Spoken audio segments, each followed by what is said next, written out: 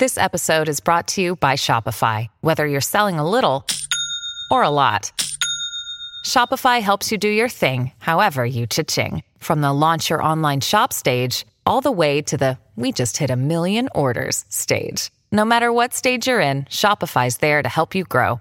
Sign up for a $1 per month trial period at shopify.com/special offer, all lowercase. That's shopify.com/special offer. This is National American Radio.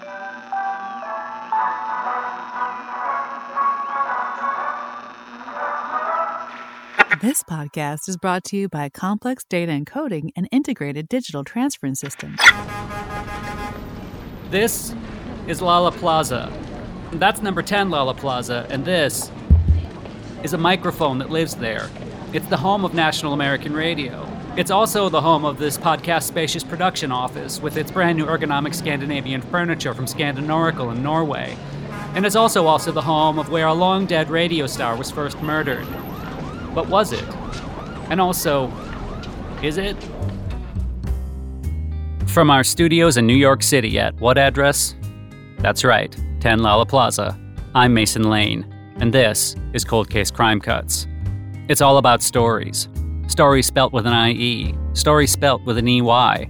Stories spelt any which way you want. Stories that sing, or have been sung in song. Listen out for them. Maybe before you listen to this. They're all stories, and they'll all be heard before we're done here. Stories. Cold Case Crime Cuts is a Soundcast product of NAR, National American Radio. It is produced in collaboration with the Surface to Air Sound Collective and England's Soluble Radio, who know exactly what they did. For the moment, at least, they're still on Pinterest at Soluble_Radio, but their time is running out. Episode 8. Who Killed the Radio Star? In my role as presenter and host of this podcast, I've traveled most of the length and some of the breadth of the nation, and it always seemed like a big, if not so wide, place. Now consider this. Every one of these United States, every single one, has been the location of at least 10 crimes. Some of them have been crimed in more than over 100 times, and yet, despite having the choice of 50 states overflowing with unsolved crimes, perhaps it was inevitable that this series would come full circle and end in the place where the circle was started. Which is right. This place, New York City, Crime Central. You may recall that the first cut of Season 1 of Cold Case Crime Cuts investigated the story of Tony, Rico, and Lola at the Copacabana, a hot bar between Midtown and the Upper East Side. If you don't recall it, listen to it. It's listed as Episode 1, Season 1 of Cold Case Crime Cuts on the National American Radio app, although the app is no longer available. The Copacabana had become a rundown thrift store next to an inferior podcast studio. Although following the success of our podcast, its owners relaunched it as an even hotter bar, the Cocopacabanana. Unfortunately, there wasn't much word of mouth for the Cocopacabanana since nobody wanted that word in their mouth. It closed for the final time a couple of weeks ago. I'm not sure why. The point is that in New York City, everything changes. Nothing stays the same. One thing that has stayed the same is the building outside which I am standing outside of as I speak. Of course, it's changed enormously over the years. Nothing stays the same in New York City. But Lollaplaza has been a broadcasting hub for almost a century of those years. Yet only in one of those years was a distinguished news anchor and radio star found dead inside. His name was James L. Zimmerhorn, and he worked for National American Radio. I didn't kill him. It happened before I was born. The only way to understand what and who happened to him, and if that's true, is to go back, both metaphorically in time and literally go back inside, because our studio is in there. These days, the front door of number 10 Lollaplaza isn't a door at all. It's now a highly efficient automatic K3 Uniglide access solution, so we'll replace it in the edit with the sound of an older, more characterful door, to suggest my stepping through a portal into the past. See you on the other side. Hi, it's Mason Lane again, in the present.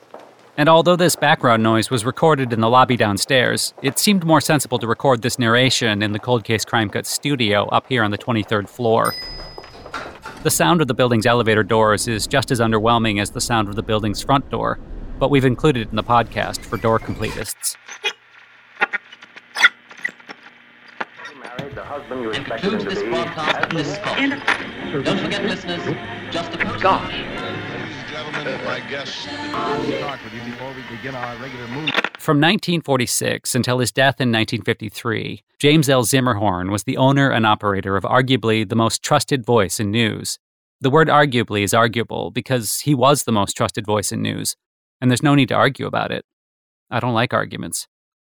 As the anchor and executive editor of the NAR Network Evening Bulletin, he broadcast 5 nights a week, Monday, Tuesday, Wednesday, Friday, and the Thursday the previous week, with an average listenership in excess of 15 million, although most listeners were believed to be above average. But change was both in the air and on the air, and not just the change of Zimmerhorn from a radio star to a killed radio star. There was a new kid coming to town, a town called television. Park a pin in that. We'll revisit that kid later.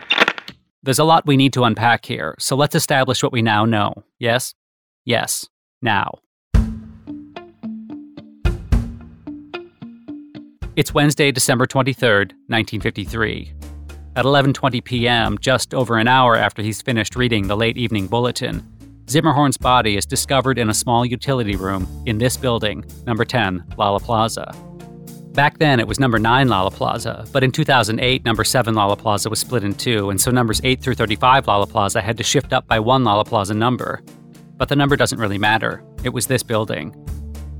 Zimmerhorn is 48, certainly a typical age for a man in his late 40s, but a less typical age for a dead one, and his premature dying brings about a premature end to his professional activities. He is dropped by his agent a few weeks later, and he soon sinks into obscurity. The details of his death have remained hidden for decades. How many decades? The details of that have also been hidden for decades, and so even now we're not sure how many decades it's been that the hidden details of his death have been hidden for. Certainly it's years. At the time, there were rumors that Zimmerhorn had been strangled, but the NYPD quietly shot those rumors in the face. The NAR network kept quiet too, and there were other rumors that they and the NYPD had dirt on each other and had agreed to sweep Zimmerhorn's death under a dirty radio rug. But the NYPD quietly shot and strangled those rumors, just to be sure. A man named Vincent David E. O'Brien was arrested on suspicion of murder, but was released a few weeks later due to a lack of evidence or motive. O'Brien was a frustrated amateur composer and a bad professional violinist, and I'll get to him later, as will you, when you hear me getting to him. Why reopen this particular cold case now, you might be asking, even though I can't hear you? 2 reasons. Firstly, this year marks the annual anniversary of Zimmerhorn's death, and secondly, we've used up our entire travel budget for the series.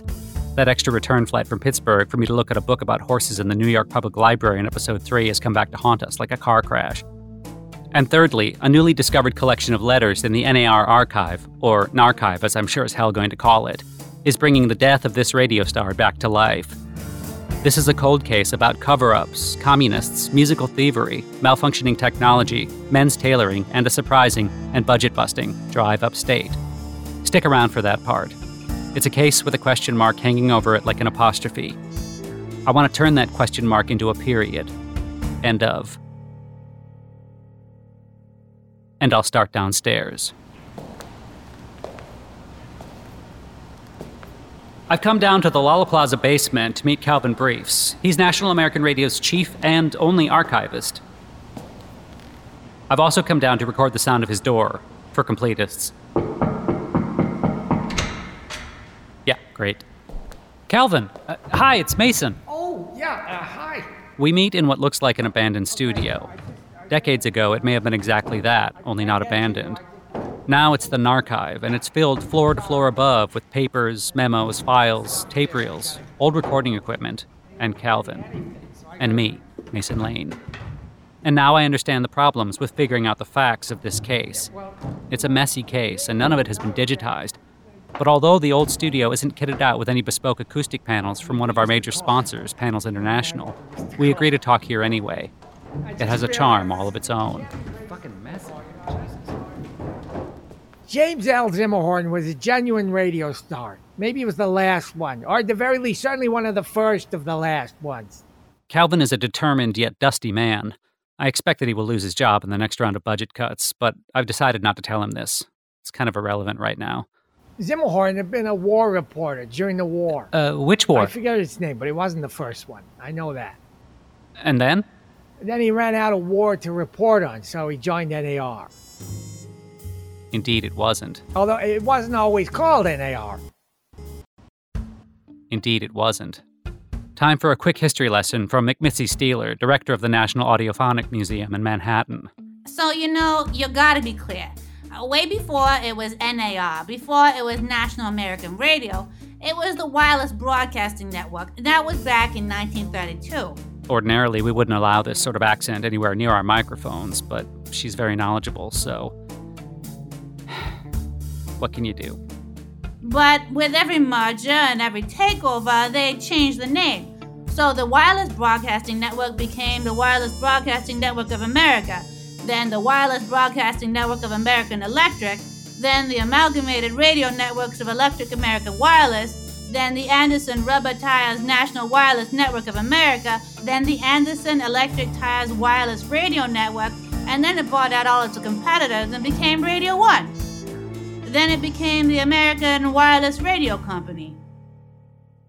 Then American Combined Networks, American Combined Radio Sound, KISS, KISS America, American Kissing Sound, National American Kissing Sound. Then in 1945, it became National American Radio, NAR, although some people still just called it the wireless. But radios always had wires in them, though, right? Radios had wires inside, yeah. I guess the name wireless will have to remain a mystery.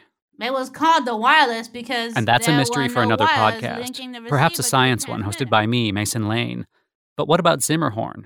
How did he become the #1 news anchor / radio star? What was it that allowed him to break free of the competition and float to the top as an anchor? Here's the Dusty Calvin briefs again.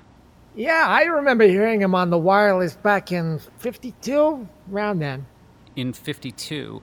So this is 1952? Yeah, 1952, yeah. Calvin's story checks out. Had he heard Zimmerhorn on the wireless in 1852, Zimmerhorn would have had to have been at least 101 years old when he died, which he wasn't. And that's assuming that he'd been broadcasting as a newborn baby, which he didn't. And that radio had been invented before 1852, which seems unlikely, although there's no way of knowing for sure. I guess that's another mystery to add to my Mysterious Science podcast. But in this case, 1952 seems likely. Back to Calvin. I'd lie awake at night listening to Zimmerhorn on NAR, intently tuning in. How old were you? Young. I was very young, but it didn't stop him coming through. Coming through the door? What did that sound like? No, through the radio. Oh. Why would your age have stopped him coming through the radio? Oh, well, I was just a kid. I wasn't very good at tuning it. Huh. So what was it about him that made him a radio star? He just had that air of authority. People trusted him, and he did more research than anyone else, and he seemed to get stories before anyone else. It was a time-consuming job, and he took it very seriously. He was a real old-school newsman, you know? I don't want to embarrass him in our interview, but Calvin is wrong to call Zimmerhorn an old-school newsman, because back then the school wasn't old. It was just a school for adults with jobs as newsmen, and it wasn't even a real school. It was a newsroom. So yeah, he had that cool, calm demeanor. He had everybody's respect. Oh, and he had that great sign-off line, too. Several official protests with eyewitnesses reporting that she remained stranded at the drive-in and branded a fool, and all eyes were on the question of what they'd say Monday at school. Finally tonight in sports, the Cardinals beat the Giants 7-2, and that's the NAR News on Thursday, June 9th, 1949. Do please join me again tomorrow evening, and not before time. Every anchor had a sign-off line. It was like a signature at the end of a bulletin. But Zimmerhorn had the best one. And not before time. You know where that came from, right? No, actually I don't. But if you tell me now, I can re-record it later as narration. Okay. So, like, now? Uh-huh. Okay. Well, Zimmerman's radio sign-off actually came from an iconic broadcast he made in 1945 as a bravely war-torn war reporter. Zimmerhorn's famous radio sign-off actually came from an iconic broadcast he made in 1945 as a bravely war-torn war reporter. Claims that he had been brought back under cover of darkness and was now neither as angry nor as hungry as his opposite number. And finally, a late-breaking story from Berlin. There are as yet unconfirmed reports from a Soviet source that the controversial German Chancellor Adolf Hitler and his now ex-wife Eva Braun have committed suicide. And if you'll forgive this humble reporter saying so, not before time. This is James L. Zimmerhorn, reporting for International Press, station with 145th... Zimmerhorn was the first one, the first American correspondent to report the death of Hitler, and the story made him famous. Not as famous as Hitler, and for different reasons, but famous enough. And it was that last line, that final line, that very human reaction emerging from behind his journalistic poker voice, that turned him into a radio star. So, when Zimmerhorn joined NAR in 1946. Yeah, 1946. He got the anchor job at NAR. So obviously that line, and not before time, that became his sign-off. And then there was also that little ident, the NAR news jingle. They'd always play it before and after the bulletin. I remember how it used to go. Ah, yes, the jingle. Calvin may remember it, but most listeners to this podcast won't, because according to our analytics, most of you are aged 24 to 47. To be clear, that's just normal 24 to 47, not 1924 to 1947. Nobody who listens to this podcast is over 1900 years old. We have analytics to back that up as well. This is NAR News Bulletin with James L. Zimmerhorn. Good evening. Today in Washington, the Senate voted to overturn the Davis Amendment, banning water in Michigan. The Great Lakes state has been entirely dry since May 1946, when the popular liquid was siphoned off into over 33 million buckets and destroyed by the National Guard. So what, you might say, although again, you might be saying it, but I can't hear you. It's just a radio jingle. A radio jingle couldn't kill a radio star. But that harmless news jingle quickly became as famous as the radio star and his quotable sign-off. And it became synonymous, you could even say it became closely associated with, National American Radio itself. But from whence had it come from? Who'd written it? Nobody in their right mind would care, except perhaps someone who'd moved on from enjoying the sound of doors as a hobby. But as the months and years of Zimmerhorn's starry radio career went round and round like the hands on a calendar, one man may have fallen into a very wrong mind and started caring far too much. And now, 70 years later, or more if you're listening to this now and it's now more, I can reveal new evidence that points to this man, the musical but sociopathic Vincent David E. O'Brien, being horribly guilty of committing the strangling of a radio star. Oh, and remember television? That's involved as well. Adolf Hitler's contribution to the podcast ends here, but I'll return for part 2 after a short break.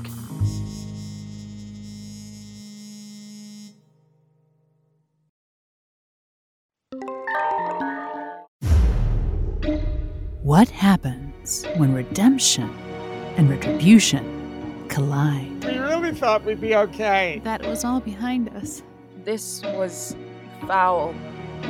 This was depraved. A building reopens. Just bodies everywhere. A nightmare resurfaces. God himself could not account for it. Was it him again? I recognized the diamond. Nobody was safe there. Not with those feathers. A new limited podcast series from National American Radio. Just kept shooting and shooting. I remember seeing the blood soak into the chairs. Shooting and shooting. What really happened She lost her mind. It was her last merengue. by those who survived. Rico came back and he just didn't stop. He couldn't stop. It was like he had a death wish. It was the hottest bar. It was hell on earth. That was the new Copa. Coco Paca Banana. The Coco Paca Banana Massacres. Download it now from your podcast provider.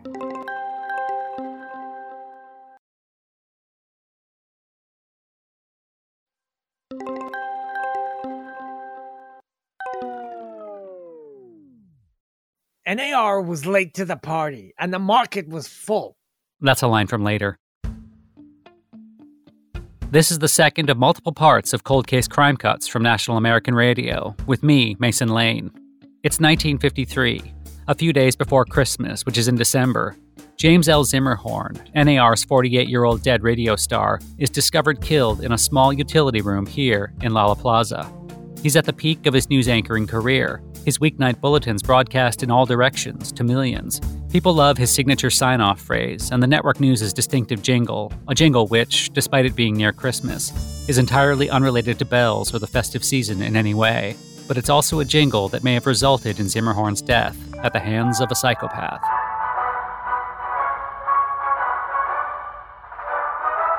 Like all the music on the NAR network, this jingle comes from the station's music department.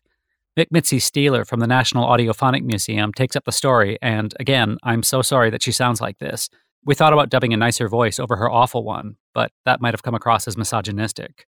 So every network back then had its own music department. They had contract composers and contract arrangers, which are like composers but cheaper. And they'd write all the themes, their jingles, links, things, idents, underscores, or whatever the shows needed. All totally original, and the network owned every note of it. But of course, my dear. It's not really him upstairs now, is it? No! Professor, how could you? What's the ambassador ever do to you? Ha ha ha ha! Struggle all you like. No one can hear you. And the Van Clydes will never know the difference. I should never have signed over the deeds to my family's arsenic monopoly. Ha ha ha ha!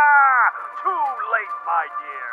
It's the Hightower Long Life Filter Tip Walter Jones Show, starring Walter Jones, Aston Expressway, Bonita Monaco, Clifton Suspense, Bill Puff Jr., Velma Feud, Cowboy Northwest Passage, Marilyn Monroe, the comedic stylings of Tate and Lyle, and yours truly, that's me, Jimmy Pinches. Ha ha, good grief, Mrs. Moncrief, don't touch that receiver now. I say yow. Unknown, and following a further round of discussions, the congressman apologized and returned it to its enclosure unharmed. And that's the NAR News on Monday, March 17th, 1952. Do please join me again tomorrow evening. And not before time.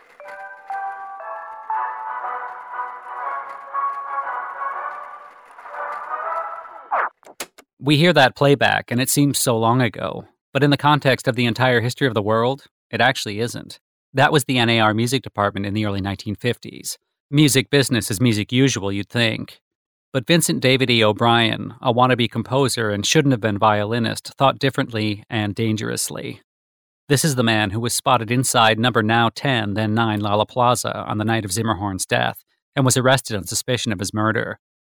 O'Brien claimed that he'd only gone in very briefly to use the bathroom on his way home from either giving or receiving a violin lesson downtown. Hardly convincing, but it was certainly hardly enough convincing for him to be released. There was no motive and no evidence. But now, thanks to Calvin Briefs down in the Narchive, there is and are both of those. This is a letter dated September 5th, 1946, addressed to the NAR Music Department. Okay, we can get a voiceover artist to read it. No, it's all right, I can do it. It says, Dear Sirs, you are taking credit for my second symphony. The ident played... No, don't. That's not how this works. Dear Sirs, you are taking credit for my second symphony. The ident played before and after Mr. Zimmerhorn's evening bulletin is note for note the same as the opening of my first movement Andante Moderato. You have stolen it, and I ask that you credit my work. Sincerely, Vincent David E. O'Brien. Now, sure, it's kind of a weird letter, and on its own it just seems like the scribbles of some eccentric who thinks he hears his own half-formed musical daubings in someone else's radio jingle. In fact, I'm about to tell Calvin that it wasn't worth schlepping all the way down to the basement for this, when... Yeah, so that was the first one. And the other 1,200. Whoa. Right. 1,201 letters over 7 years. And boy, does the tone of the letters escalate, descending into a basement of madness, not unlike the basement in which the letters are now stored. The irony is not lost on me, Mason Lane, and that's why I've expressed it in words. I find that Vincent David E. O'Brien's words, however, become increasingly aggressive and untidy. Sirs, you have now been taking credit for my second symphony for 2 years and 3 months, and I demand that the NAR Music Department and Mr. Zimmerhorn publicly acknowledge this theft on air and pay the royalties using my second symphony. I am instructing my lawyers to sue National American Radio for theft and unpaid royalties. Mr. Zimmerhorn has acted deceitfully, as has the steal it. For shame on you, James L. Zimmerhorn. Who the hell are you to steal my symphony? My work. That jingle belongs to me, and I can prove it as a liar, a traitor, and a communist. His whole career is fake, and nothing that he says is to be trusted. The NAR network is a stain on this great country and must be investigated by the FBI and the FCC combined. It certainly makes for a montage. But the very last letter, dated December 13th, 1953, just 10 days before Zimmerhorn's radio star becomes a radio cadaver, is different. It's 5 pages long, and also 5 pages wide if you lay out the pages on a table or similar flat surface like a desk or a door taken off its hinges. The handwriting is now almost illegible, all wild and spidery like some kind of wild spider, and the letter contains some very offensive language. I think. Like I say, The handwriting is awful. So you know, and we all know what the game is here, right? I don't know the game you're playing, but I'm on to you, Zimmerhorn, and you, National American Radio. I'm on to you. Taking credit for my second symphony, playing my music, and playing me for a goddamn fool this whole time. I see you, National American Radio, you goddamn commie sons of bitches. Don't think I don't know about your sign-off line. And not before time? Well, that time is now. I remember you were the first one, Zimmerhorn. You were first to report it back in Berlin. Where did you get that? A Soviet source. You said a Soviet source told you about Hitler. That's all you've ever been. All communists. You're all Reds. Red-bellied cowards. And you signal to the Reds every night with your sign-off and my jingle. My symphony. I know it's a sign to all your commie friends, and I have to stop you, National Communist Radio. You also owe me royalties for using my second symphony. This is the last time. Signed, Vincent David E. O'Brien, proud American. P.S. I am very much enjoying the Hightower Long Life Filter Tip Walter Jones show on Sunday evenings. It makes me laugh. Now, I'm not a psychiatrist. I would talk to one, but we can't afford to pay any more contributors this series, so it's not possible. But what we have here are 1,201 increasingly loopy letters claiming without any evidence that a radio network's music department has taken credit for part of a second symphony and that their star news anchor is a communist traitor. I'm not a psychiatrist, but I'd say that this is troubling. It suggests a man with dangerously high levels of obsession, delusion, and paper. A man totally detached from reality. I'm not a psychiatrist, but O'Brien's threat about having to stop Zimmerhorn seems like a threat. A threat to go too far and do something he can't rewind. And you can't rewind a murder. I'm Mason Lane, and I'm still in an archive talking to Calvin Briefs. So, NAR just buried this? This room? No, it's the basement. No, they buried these letters. They hid all this evidence, like none of it ever happened. Yeah, kinda seems that way. Calvin has done an incredible job unearthing these letters. I remember that he's almost certainly going to lose his actual job any day now, which seems kind of unfair. But the real issue is that I've discovered that National American Radio buried the death of their radio star. But before we can talk about murders and television, let's deal with a couple of loose wires, like those found in radios everywhere. Was James L. Zimmerhorn a communist? No, absolutely not. That's just nuts. We don't know much about him, though, do we? Tell me about him. Are you gonna re-record this as a narration? Definitely not. Okay, right. Well, you're right. We don't know much about Zimmerhorn. He was a very private man. He didn't have any kids, and he wasn't married. He was incredibly dedicated to his work, and he worked very long hours. I mean, really, he was married to his job. Would you say, then, that he was a newsgroom? It's not an expression I'd ever... No, would you say it? For the tape. I'll leave it in. He was a newsgroom. And not a communist? No. Awesome. But the bigger question here in my script is why? Why did NAR hide the death of their radio star? I promised we'd talk about television, and now we will, because the answer is television. What I want to do is talk to Domo Arigato. She's a media historian and author of the best-selling book, My, What a Tiny Box You Have, How America Hugged the Small Screen. But she asked for a frankly ludicrous contributor's fee that this podcast couldn't have afforded even at the start of the series. So instead, I'll just summarize some information from page 48 of her overrated book, and then we'll go back to Calvin yet again. What a trooper he is. Summary. At the end of 1953, when Zimmerhorn bulletined for the very last time, National American Radio was fewer than a month away from launching a new TV network. This was a big deal. There would be a lot of attention on them, and the last thing the company needed was a murdered newscaster hovering over them like a corpse on an elaborate system of wires and pulleys. Management panicked. The NYPD hushed it up for them. And they never even announced Zimmerhorn's death on NAR. Their own radio star. That's just an insult. And by hiding O'Brien's 1,201 threatening, ranting letters about uncredited second symphonies and communist conspiracies, there was never any evidence of a motive for a killer of the radio star. No motive for a killer, no conviction. No conviction, no media coverage. No media coverage, the crime gets forgotten. What crime? Exactly. So, what happened to the TV station? It launched in January '54, and it just tanked. Didn't even last a year. Why? Well, television was already ahead of radio by then. NAR was late to the party, and the market was full. It is hard to organize a party in a market. Right. Plus, they didn't have a starred newscaster. Why? Because he was dead. Oh, yeah. Also, they didn't change the name properly. They called it National American Radio Television. NART. I mean, what the hell's a NART? I wouldn't watch a NART. Would you? I would not. It bankrupted the whole company, TV and radio. Nobody bought them out, and it was all gone by 56. 1956. After that, as a kid, I had to lie awake at night intently tuning in on other stuff. Calvin seems kind of emotional. I guess this company, NAR, must mean the world to him. But they brought it back, and that's good, right? The same name, same building. It's National American Radio again. And we do podcasts now. I'm thinking of starting one about science mysteries or mysterious science. Yeah, I'm not really a podcast kind of guy. It's not the same. I'm glad Calvin's getting fired. Even without the help of the money-grubbing author, Domo Arigato, we've managed to establish a lot about this case. We know that the network covered up the death of their radio star, and we know why. We know that Vincent Davide O'Brien was in the building when the radio star was killed, and we know that there was a twisted motive for his possible actions.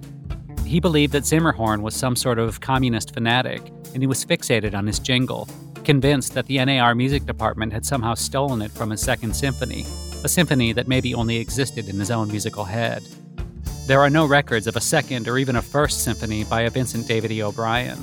No published records and no records either, and further, Calvin has found nothing in the archive to suggest that the music department stole their news jingle from anywhere. Unfortunately, there are no surviving members of the music department that I could ask onto the podcast for no fee. It's time to confront this radio star's murder dead head-on. But the truth is that this case is getting to me. Maybe it's being stuck inside the crime scene of the crime itself. I need to clear my live head, so I step outside with a microphone and think about taking up smoking.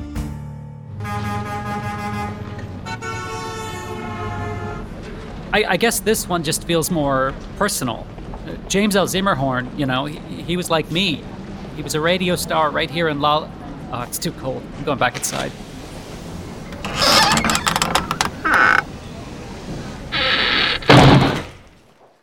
I've shared offices and studios and bathrooms with Zimmerhorn, although not at the same time. He was dead long before I walked in through Lollaplaza's front K3 Uniglide access solution. I might have even used the same bathroom as Vincent Davide O'Brien, although I think he was lying about needing to urinate in this building that night. For the record, I have urinated in this building, and also in the bathrooms in this building. So how exactly was Zimmerhorn killed? What state was he in when he was found, apart from New York, which is a state as well as a city? I don't really want to talk to Calvin Briefs again, but he's found something else in the archive that's never made it out of the building, which is fortunate because it's cold out there. He's discovered a picture. A heartbreaking picture. So, that there. Jesus. No, it's Zimmerhorn. A black and white picture of a small, dingy room, similar to Calvin's archive, but older and in black and white. Zimmerhorn is on the floor, half buried under piles of tape reels that have been pulled down from the shelves all around him.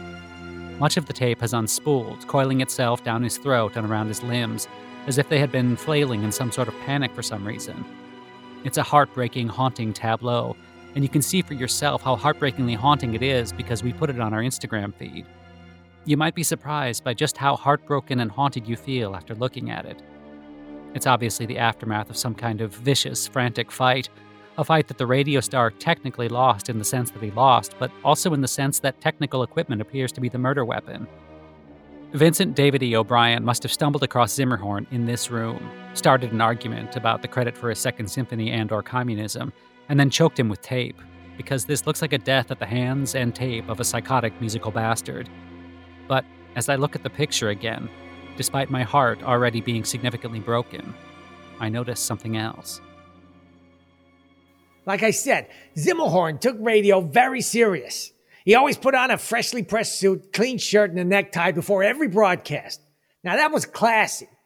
Nowadays, when people broadcast, I guess they wear whatever they want. It's true. I'm not wearing a suit at the moment. I do own one, but I left it in Los Angeles during last week's episode. But in this picture, it's Zimmerhorn's necktie that grabs you by the attention. Because underneath all the debris, You can clearly see the radio star's tie caught in the workings of a broadcast-quality videotape recorder. The magnetic tape is unspooled everywhere, the screen is smashed on the floor, and the whole machine has been dragged off the desk and down on top of the struggling newsman. So the VTR was sort of a prototype in 1953. It was totally new technology. McMitzi Steeler, director of the National Audiophonic Museum, and yet apparently completely unable to hear herself. They were hard to operate. My guess is NAR had just installed one because they had the TV network starting up. McMitzi thinks that after Zimmerhorn finishes his bulletin at 10:15 p.m., he decides to spend a bit of quiet time figuring out how to use this VTR, this new technology. After all, he would need to get to the grips with the machine before starting TV news the next month. Faced with this picture, McMitzi outlines a new theory, a theory that challenges the previous, better theory. Zimmerhorn doesn't understand the problems of the new technology, so at some point, he accidentally gets his tie trapped in the VTR mechanism as it's playing.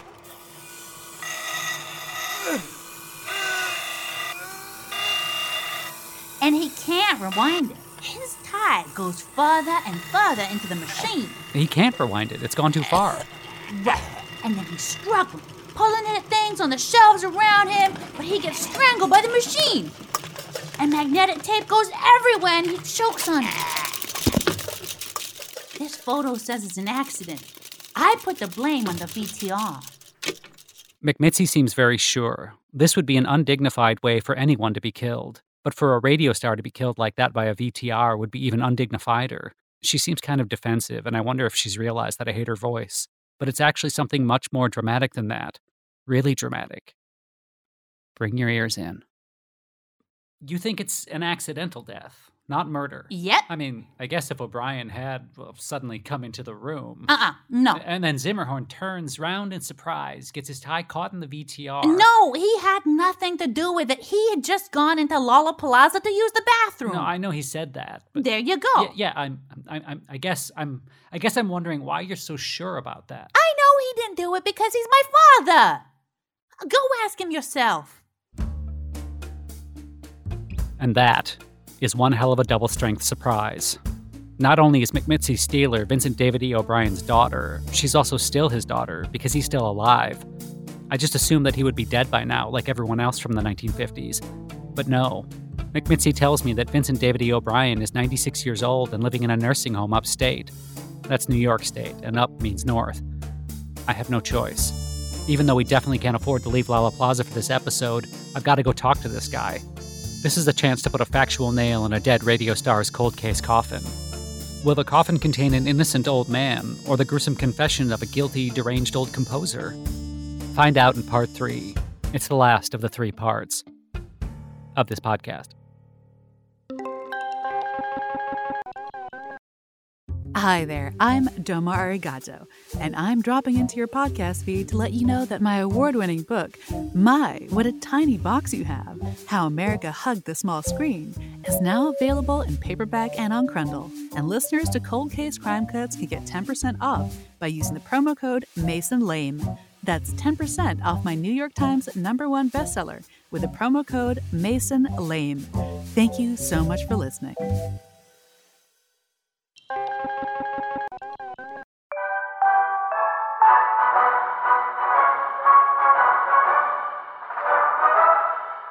NAR News Bulletin with James L. Zimmerhorn.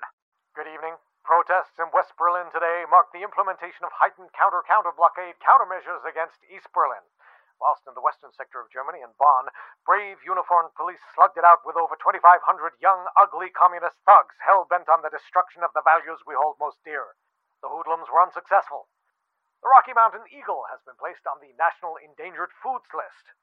This now means only eagle nuggets may be... That was the start of James L. Zimmerhorn's final broadcast as a live radio star, at 10 p.m. on December 23rd, 1953. It's an entirely unremarkable bulletin, almost as if he doesn't know that he's going to be killed an hour or so after it finishes. But he was killed, almost certainly at the hands of an unstable composer called Vincent David E. O'Brien, who was convinced that National American Radio had not only taken credit for his Second Symphony, but had also stolen it and used it as a popular jingle, and that Zimmerhorn was a huge communist, which, as the bulletin demonstrates, he wasn't. A private man, yes, but not a private communist. Vincent David E. O'Brien, incredibly, is not dead.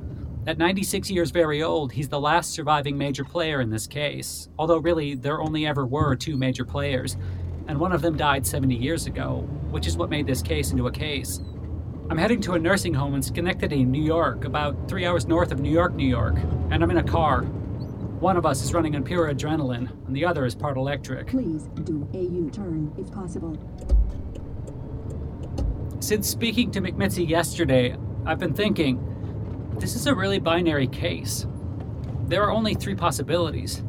Either O'Brien really does go into Lala Plaza just to use a bathroom and has nothing to do with Zimmerhorn accidentally getting his tie caught in a VTR and strangling himself to death, or he goes into Lala Plaza intending to confront someone about stealing his second symphony, and wanders into Zimmerhorn's room and somehow causes him to get caught in the machine, get fully strangled, and get choked with a magnetic tape.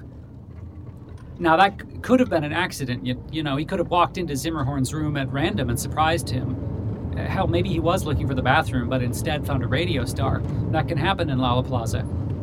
Or maybe, third option, maybe it was a complete, psychotic, premeditated big murder of an NAR network news anchor by a frustrated musician. And I guess option 4 is he killed him. Oh, shit, that's a turn, shit.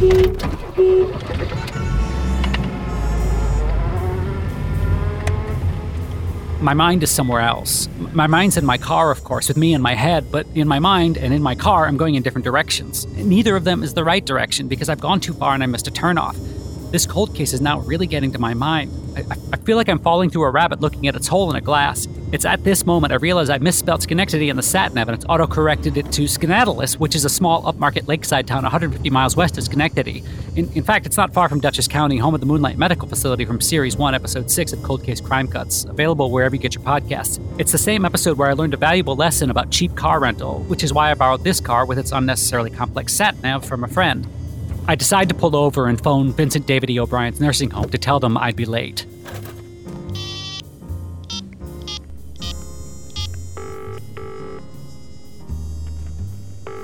Hello, Porter's Nursing Home. Hello. Hi. It's Mason Lane from the Cold Case Crime Cuts podcast in New York, National American Radio. I'm driving up to see one of your residents, but I'm running a little late. When do visiting hours end? I'm from a podcast. It's very successful. Who are you coming to see? Vincent David E. O'Brien. I met his children. What did you tell them? Well, it was actually just one child. McMitzy. That's his daughter. I should get there before 6. Is that okay? Vincent. Oh, honey. I want to ask him if he killed a news anchor in 1953. I think he strangled him to death using a VTR machine he couldn't rewind. Hello? Honey, I'm so sorry. He passed away last night. I'm sorry. Oh. Was he killed? Well, he died. Mr. O'Brien passed away. He was 96. Did he confess to any murders? What did you say your name was? Oh, is there, like, a musical score or something in his room? It might say Second Symphony on it. Could you check? Help me out here. No, Are you a relative? I don't think so. His relatives have very annoying voices.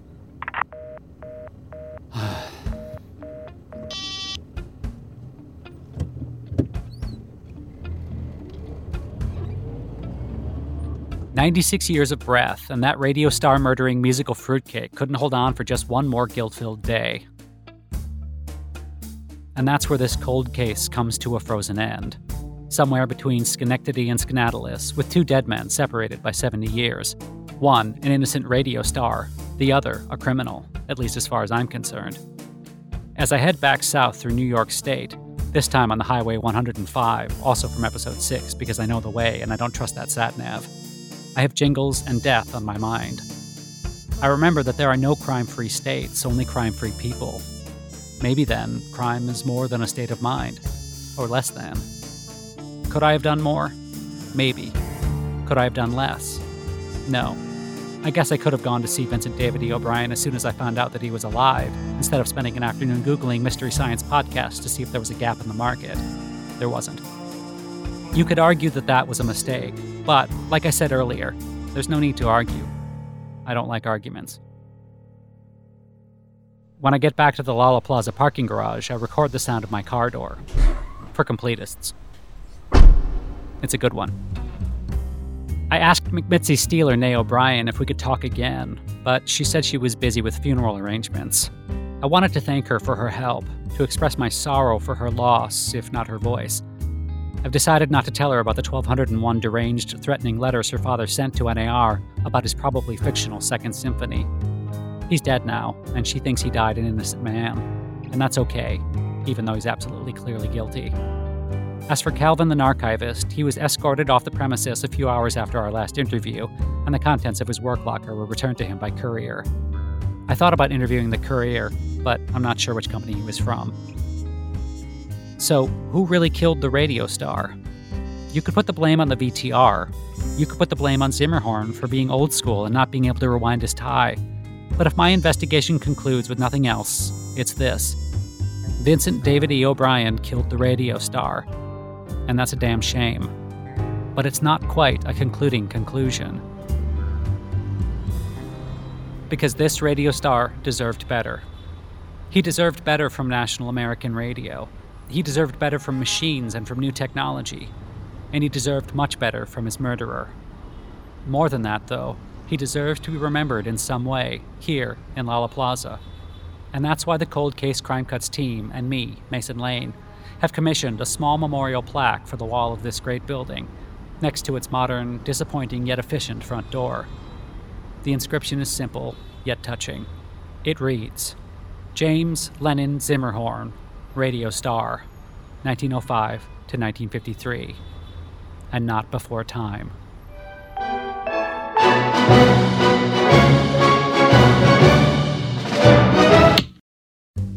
Cold Case Crime Cuts is presented by me, Mason Lane. Our program associates are Lance Fuller, Alexander Metaxa, Jake Yap, Alex Sivright, and Naomi Denny. The writers are John Holmes and Gareth Saradig. The composer was not Vincent David E. O'Brien, but Jake Yap, who no longer wishes to engage with the premise. Album artwork by Simon Fowler. Associate is Cliff Pathmanathan. Our engineers are Tony Churnside and Louis Blatherwick. Executive modeling by Jeff Posner and David Tyler. Cold Case Crime Cuts is produced and directed by John Holmes. J.D. Traphazard was the executive producer of this episode, and the conditional executive producers were fully briefed and prepared. The front doors to our building are by Uniglide Access Solutions. Acoustic paneling throughout the series was provided by Panels International. Thanks to Unusual Productions and Audi. Cold Case Crime Cuts is rounded off at the studios of National American Radio at 10 and or 9 Lollaplaza, New York City, and is a proud member of the Surface to Air Sound Collective. We're sad to report that Soluble Radio is now insolvent. Book your tickets now for our live shows in Schenectady, New York on August 24th and Skaneateles, New York on August 24th. Our website is temporarily down. This episode is dedicated to the memory of McMitzy Steeler, who was driving home from a funeral when her car collided with a former radio archivist. Although the archivist also died, this episode is not dedicated to his memory. He didn't like podcasts.